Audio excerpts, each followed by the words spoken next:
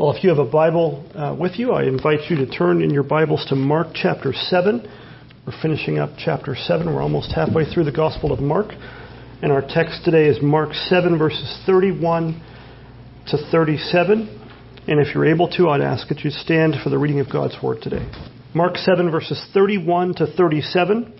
Mark writes, "Then he returned from the region of Tyre and went through Sidon to the Sea of Galilee in the region of the Decapolis.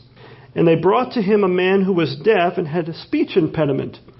And they begged him to lay his hand on him. And taking him aside from the crowd privately, he put his fingers into his ears, and after spitting, touched his tongue. And looking up to heaven, he sighed and said to him, 'Ephphatha,' that is, be opened. And his ears were opened, and his tongue was released, and he spoke plainly. And Jesus charged them to tell no one. But the more he charged them, the more zealously they proclaimed it. And they were astonished beyond measure, saying, 'He has done all things well. He even makes the deaf hear and the mute speak.'" This ends the reading of God's Word. You may be seated. Grass withers and the flowers fade, but the Word of our God stands forever. Let's pray and ask God to bless this Word to us this morning. Heavenly Father, we thank you for your Word. We thank you that you have not left us to grope around in the dark, to find out and figure out on our own, which we couldn't do, who you are and how we might be made right with you through faith in Christ. We ask that you would work in us even now by your Spirit. Give us eyes to see and ears to hear great things from your word, for it's in Christ's name and for his glory that we pray. Amen. Well, as we saw last week, if you were here, this is Jesus kind of trying to get away for a time from the area of Jerusalem. He seems to be going further and further away. He's still kind of on his meanderings in a sense. At least if you look at a map and try to trace his journey, it doesn't look like he's going in a straight line to any particular place. Well, here in our text, we see him leaving the region of Tyre. We looked at that last week, and going back to the region of the Decapolis. Now that, if you're familiar with the book of Mark, or if you've been with us throughout this study, you might remember the name of that place, Decapolis, which means 10 cities. We don't know exactly what those places were. It's a largely Gentile area. And back in chapter 5, Mark 5, verses 1 through 20, you might know that it was in that place where Jesus cast, don't know whether to call it a demon or demons, named Legion, out of a man that was living in a cemetery. Remember, this man was possessed by this multitude of demons. Everyone was afraid of him. They couldn't bind him with chains. He would break the chains and scare everybody away. And yet when Jesus showed up and got off the boat, what happened? The man came running up, saw him from a distance, came running up to him and fell at his feet. And what did Jesus do? He had mercy on that man, cast the demons out of that man into a herd of pigs, a herd of swine, and they went off the cliff to their deaths. And then the people held a parade for Jesus and said, "Oh, stay here. We'll build you a house. We'll build you a nice church." No, they said, please leave. Their fear went up, not down. Well, this is the same basic area that Jesus comes back to once again, where they begged him once to leave. Well, now this man's friends, this deaf and dumb man, his friends are now begging Jesus to lay his hand upon him. Now, we don't know if they heard of him through the preaching of that formerly demon-possessed man who actually went about and preached to everyone the great things Jesus had done for him.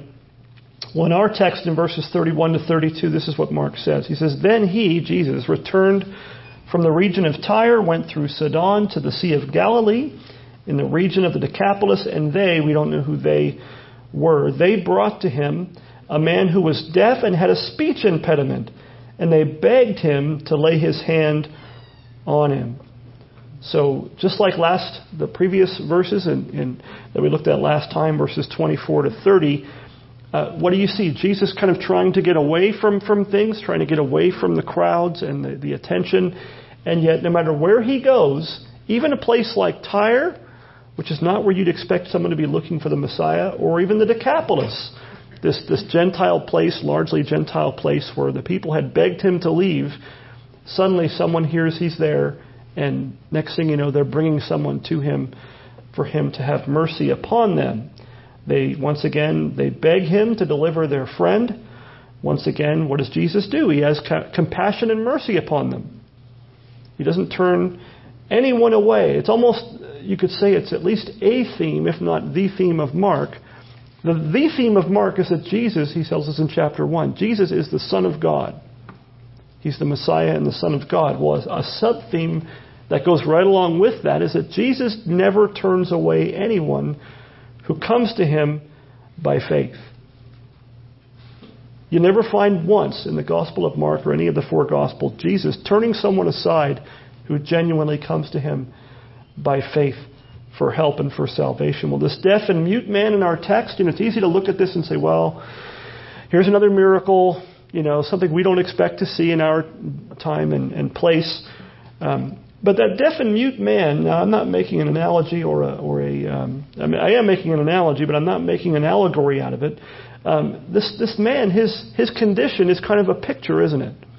His condition was exactly what it says. He was deaf and he was mute or very unable somehow to speak properly. But what is he a picture of? He's a picture of the real condition, at least part of it, of lost sinners. We saw another picture of the condition of lost sinners in the last passage.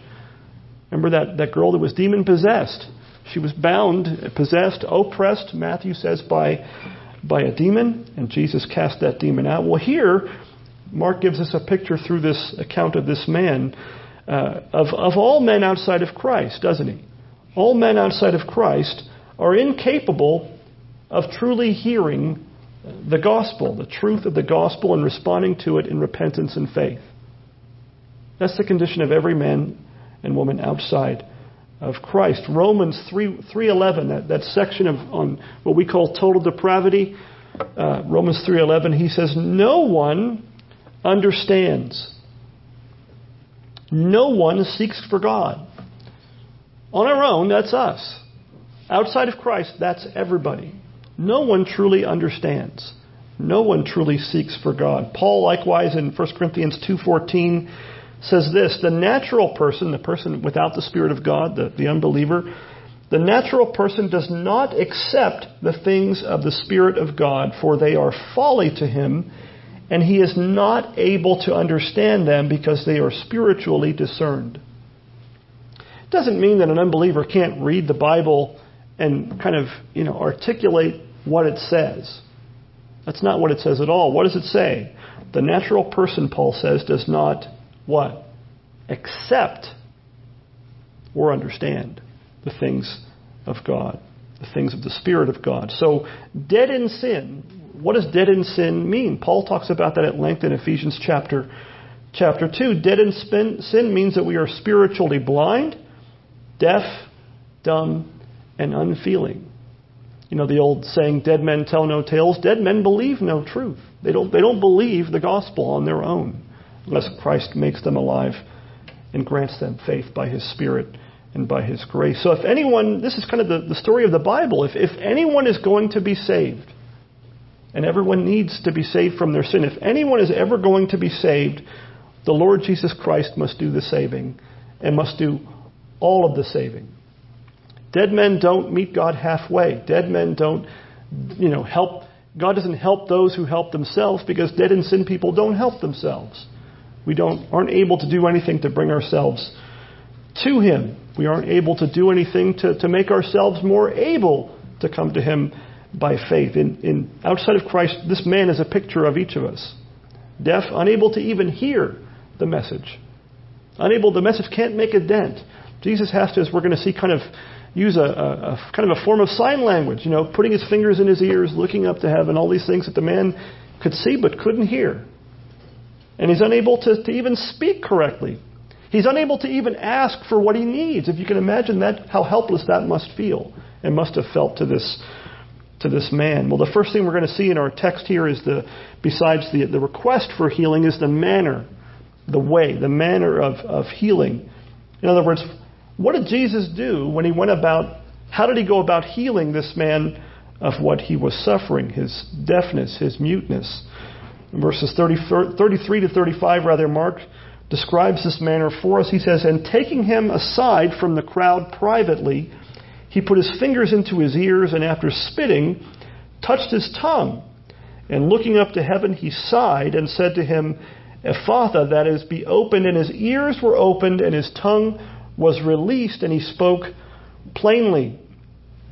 Now, we saw last time Jesus seems to be trying very much to keep things mum, to keep things quiet. He doesn't want attention. He doesn't want crowds at this particular time. And so what does he do? What does he not do? He's not trying to put on a show. He's not trying to hang a sign out the door for a healing clinic and have thousands of people come beating down his door. He's not trying to attract a crowd. So what does he do? He takes the man aside from the crowd, away from the crowd. There was already a crowd, is what he's telling us. Privately.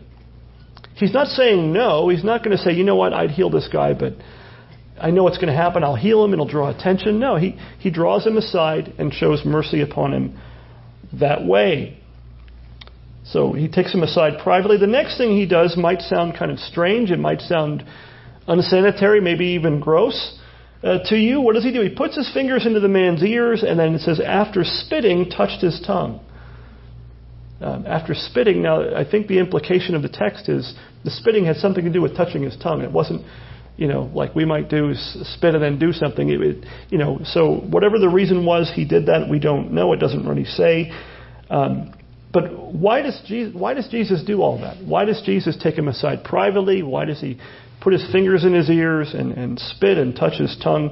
One commentator, Sinclair Ferguson, says that it was a kind of sign language, that he was trying to communicate to this man in a way that he could understand that something was happening. He certainly couldn't just walk up to him and talk to him and have the man understand what he was saying. And it does make some kind of a sense. Even the fact that he looks up to heaven. Does Jesus have to look up to heaven to pray? No, but for that man, probably kneeling before him, when you see someone looking up, what do you know? You typically would think, what's happening? He's praying. He's looking up to heaven for the healing of this man. He was seeking this man's healing from heaven and not from some kind of a parlor trick or even from medicine. The next thing Jesus does, Mark says he didn't just look up. He looked up to heaven, and what else did he do? It's easy to read right past it. He sighed. He sighed. That's going to happen again later on in chapter 8 as well. It's a repeating occurrence. So what does he do here? He signed, put the fingers in the ears. He spat. He sighed, and then he spoke. Well, why did Jesus sigh? Why did Jesus sigh? He was expressing anger and frustration, maybe sadness as well, over the sin and misery of this fallen world that he was seeing in front of him. I didn't think of this myself until this morning, but when you read through that passage in Isaiah 38, of all the things you could notice, what did God tell Hezekiah through Isaiah about his tears? He heard his prayers, but what else did he see? He saw. He noticed Hezekiah's tears. He's not oblivious to it. We sometimes, when we're suffering, we think God's oblivious to our suffering. He's not. And the very fact that he sent his son to become a man and die in our place and rise from the grave and even do all these things tells us he's not oblivious to our suffering. Jesus sighed. He feels the weight of our sin and our infirmities. He sympathizes and empathizes with our suffering and with this man's suffering in Mark chapter 7. It brings to my mind the raising of Lazarus from the dead in John chapter 11. When you're a kid, you're supposed to memorize Bible verses if you're a Christian kid. What's the easiest verse in the Bible to memorize? John 11:35. Jesus wept. It's 2 words, right? It's don't get any ideas, right? But it's like you want credit for memorizing a verse. I got one. John 11:35. Saying the verse is longer than the verse itself. Jesus wept, right? Well, he wept at the tomb of his friend Lazarus, and the people there. What did they say? Look how he loved him. It wasn't something that was nothing to him. It says twice in that chapter in John 11 that Jesus was, quote, deeply moved. John 11:33 and 38. Now, the Greek word there that's translated deeply moved is kind of an odd word. It's a hard word to translate and feel like you're hitting the nail on the head. So to speak, in ancient secular writing, it was used of the snorting of a horse, of like a war horse, kind of chomping at the bit, ready to go to war. It became a figure of speech of sorts for anger or even rage. So this picture of Jesus, he wasn't just this weepy-eyed, not that he didn't weep, but it was more than just sad. Although I'm sure it included sad as well. It was almost an anger or a rage about it. B.B. Warfield, a great American theologian from years past, wrote a book called The Person and Work of Christ. I highly recommend anything he writes, but that's one of his finest books. And he writes the following about that event, about the raising of Lazarus and Jesus being, quote, deeply moved. He says, it is death that is the object of his wrath. And behind death, him who has the power of death and whom he has come into the world to destroy. That's the devil he's talking about there. Tears of sympathy may fill his eyes, but this is incidental. His soul is held by rage, and he advances to the tomb. In Calvin's words again, quote, as a champion who prepares for conflict. The raising of Lazarus thus becomes not an isolated marvel, but a decisive instance and open symbol of Jesus' conquest of death and hell. And here it is. What John does for us in this particular statement about Jesus being deeply moved is to uncover to us the heart of Jesus as he wins for our salvation. Not in cold unconcern, but in flaming wrath against the foe, Jesus smites on our behalf. He has not only saved us from the evils which oppress us, he has felt for and with us in our oppression, and under the impulse of those feelings has wrought out our redemption. It's a long quote, but I hope that the point is clear.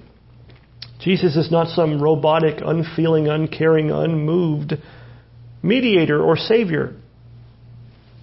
And he shows that to us in all these different ways, including this rage that's hard to express at the tomb of Lazarus, even while he wept, and also in our text when it says he sighed.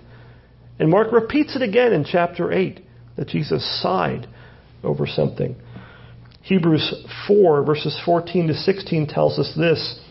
Since then we have a great high priest who has passed through the heavens. In other words, he came down, he was incarnate, he died, he was raised, and went back to the right hand of his Father. Jesus, the Son of God, let us hold fast our confession. Why? For we do not have a high priest who is unable to sympathize with our weaknesses. We do not have a high priest who is unable to sympathize with our weaknesses, but one who in every respect has been tempted as we are, yet without sin. Let us then with confidence draw near to the throne of grace that we may receive mercy and find grace to help in time of need. Christ's sympathy, Christ's ability to feel our pain as our great high priest should lead us to coming to him boldly for help to the throne of grace. Our great high priest, Jesus Christ, is able to sympathize with you in your weakness, in your suffering, in your temptation. And isn't temptation maybe one of the worst forms of suffering? Our sins are even worse than some of our sicknesses. The rock of our salvation, Jesus Christ, does not have a heart of stone. And so the writer of Hebrews tells us to hold fast our confession of faith in him. Hold fast our confession and learn to draw near to him in prayer with confidence. Why? Why with confidence? Because you know your high priest, Jesus Christ, sympathizes with you in your weaknesses. That should give us confidence that he is ever disposed to sympathize and to give us grace to help in time of need. In our text in Mark, the last thing Jesus does to the man is speak. It's almost like you'd expect that to be first, but he does all these other things before he gets there. He uses an Aramaic word. We don't know if the man would have understood it. He couldn't hear yet, so it probably wasn't for his benefit in the first place. But Mark thankfully translates that phrase for us as what? As be opened. Be opened. His ears. The fact that he spoke out loud at all kind of shows us that there were other people around him. It wasn't just Jesus and this man alone. It was probably the people that brought him to Jesus that were included in this group. And what was the result? What happened?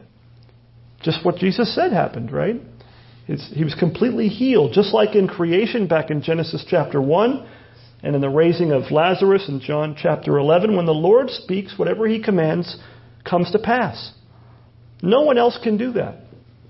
except the Lord. In verse 35, Mark says, the man's ears were opened, his tongue was released, and he spoke plainly. Now that word there for released, that phrase about his tongue being released, a more literal kind of you wouldn't really put it this way and you were going to make a translation to put out for publishing, but a more wooden way of translating that would be the chain of his tongue was loosed. I think some translations talk about a cord or something, or a line. It's the same word that we use for someone in prison that's held in chains. The chain of his tongue was loosed. He was finally able to speak freely and speak plainly. If you can imagine what a relief that must have been to that man, who maybe had lots of things to say and couldn't communicate anything in an effective way. Well, the next thing we're going to see is the response to the healing. We see the manner of Jesus' healing. We've noticed that Jesus doesn't do everything the same way every time. Nobody can repeat what he does because he doesn't seem to have a program. He doesn't seem to have here's the steps I always go through. Sometimes he tells someone, like in the previous section, go home, your daughter's healed. You didn't even have to go to the door. Here he touches the man, speaks to the man, prays for the man. Well, what's the response to the healing? It's kind of strange. If we were writing this, if I were writing this, maybe if you were writing this, which thankfully we're not, we aren't the ones writing Scripture. Whose reaction does Mark, as far as I can tell, not focus on? The man. Now, he might be included in this, but I get the sense he isn't. Who does he focus on? Probably the people that brought him. We don't know. He doesn't define who they are when he says they. He just talks about them. But he talks about, I think, the group that brought him to Christ in the first place. Now that the man spoke freely, how did they respond? What did they do when they saw what Jesus did? And what did Jesus do? What's the first thing Jesus told them after be opened? Keep it shut. Be open, but let's not be open too much. It says he charged them to tell no one. It's like, you asked me to heal your friend, I healed your friend. This isn't what he said, but it's the effect of what he said. Now let's keep it quiet. He can talk, but let's keep it quiet. Don't go telling everybody. But just like in the previous passage, when Jesus was trying to stay hidden, it didn't kind of work out that way. Jesus said, there, what does he say? He says, he charged them, verse 36, the more he charged them, what?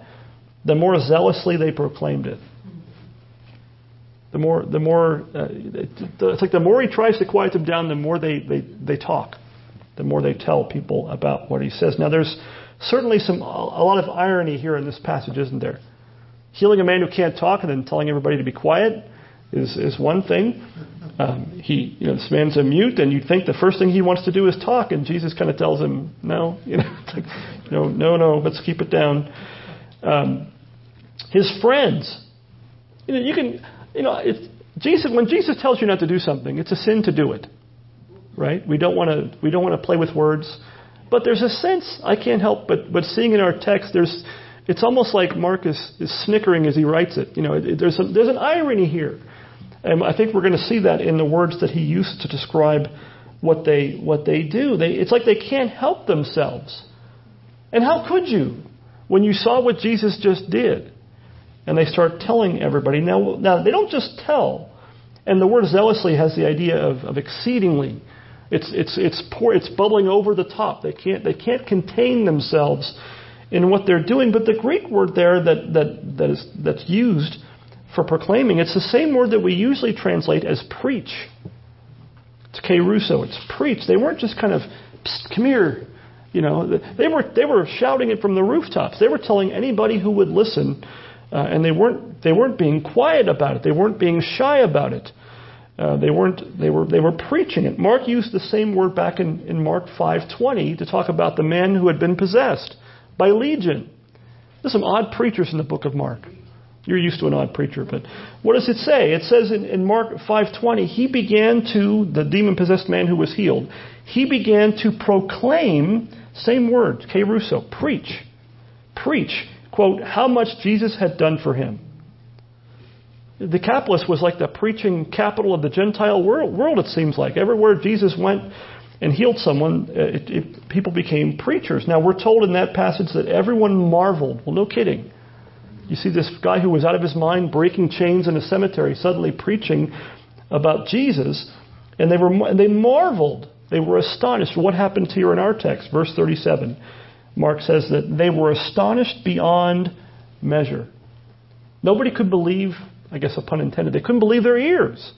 Like, what just happened? Well, how is that possible? And they're talking about Jesus. Well, even earlier in Mark's gospel, before he healed that man who had been possessed, back in Mark chapter 1, he healed and cleansed a leper. A leper he had cleansed. In Mark 1:44, he tells the man not to say anything. He tells him to go to the priest, show the priest, everything so you can be okay to go back in the temple. I'm paraphrasing. But that leper, he tells him not to say anything. Sounds like the same kind of thing going on there. And it says that man, quote, went out and began to talk freely about it and to spread the news so that Jesus could no longer openly enter a town, but was out in desolate places. And people were coming to him from every quarter. Well, the Greek word there that the ESV renders as talk freely about it, guess what word that is? Keruso, preach. That leper, the one who was too unclean to go to the temple because he was a leper, suddenly is preaching to everyone so much that Jesus had to go into hiding. He had to go out into desolate places because this leper was telling everyone he could find about what Jesus had done for him. So this, I think Mark's trying to make a point here throughout his gospel, but certainly in our text. What we see in our text and throughout the book of Mark is kind of the reversal, the opposite of what you see in the book of Jonah. Jonah is one of those books that's, after I preached through it, it's stuck in my head, and it's still stuck in my head years later. But in a sense, there's a bunch of anti-Jonahs in the book of Mark. And why do I say that? What was Jonah supposed to do? What did God tell Jonah to do? He should have liked it.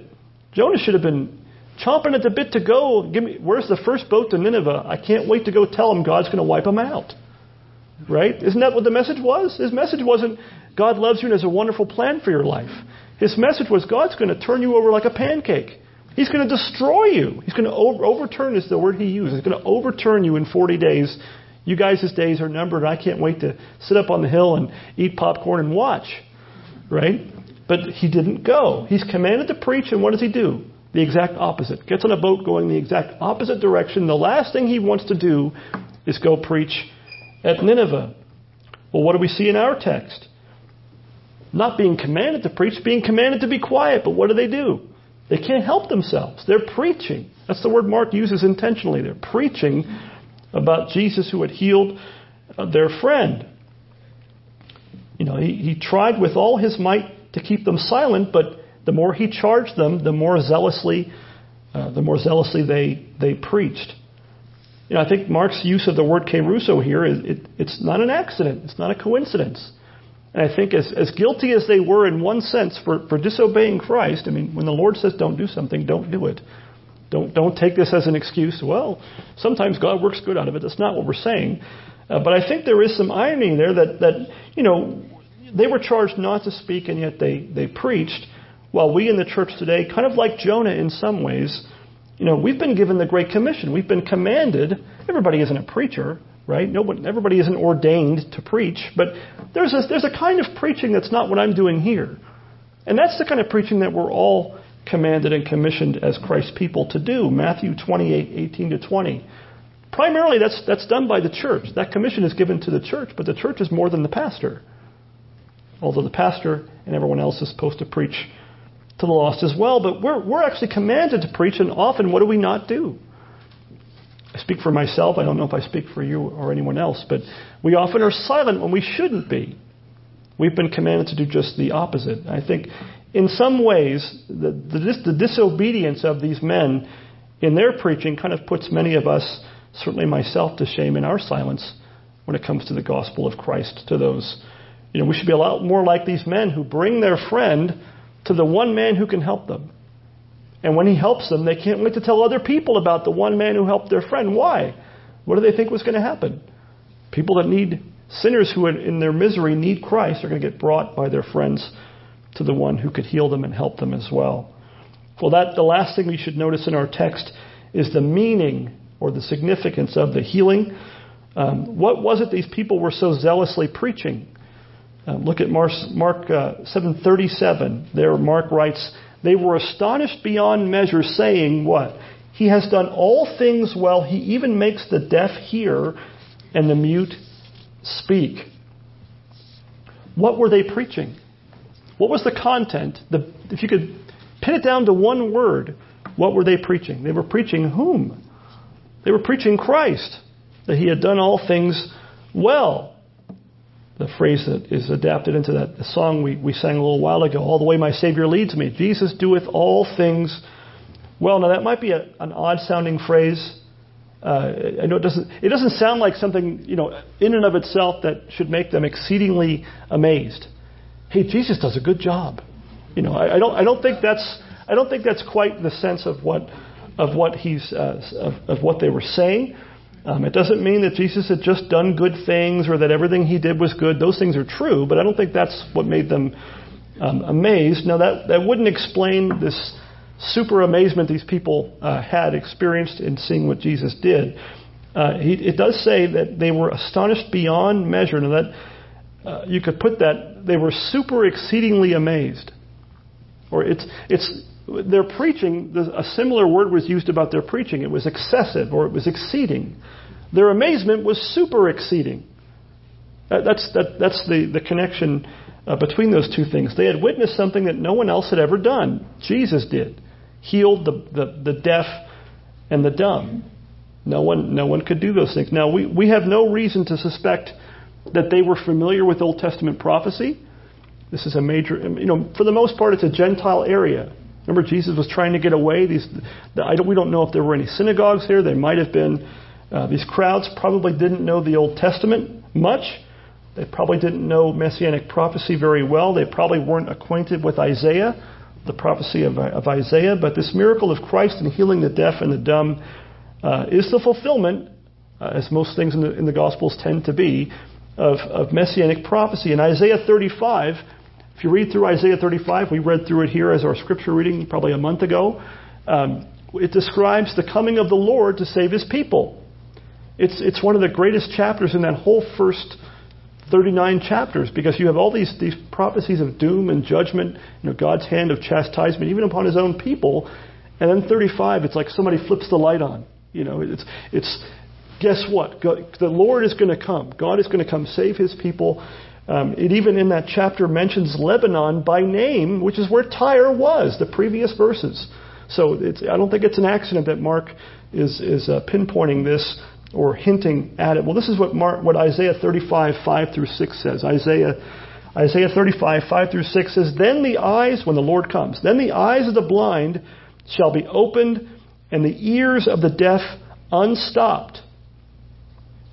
Unstopped. Same, be opened.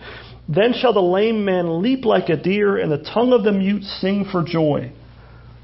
He's got this in the back of his mind for sure when he's writing this account. One commentator points out that this story concludes, he says, with a confession of faith which focuses on the messianic significance of the incident. So it doesn't hit you over the head, but this whole thing about Jesus doing all things well, he even does what?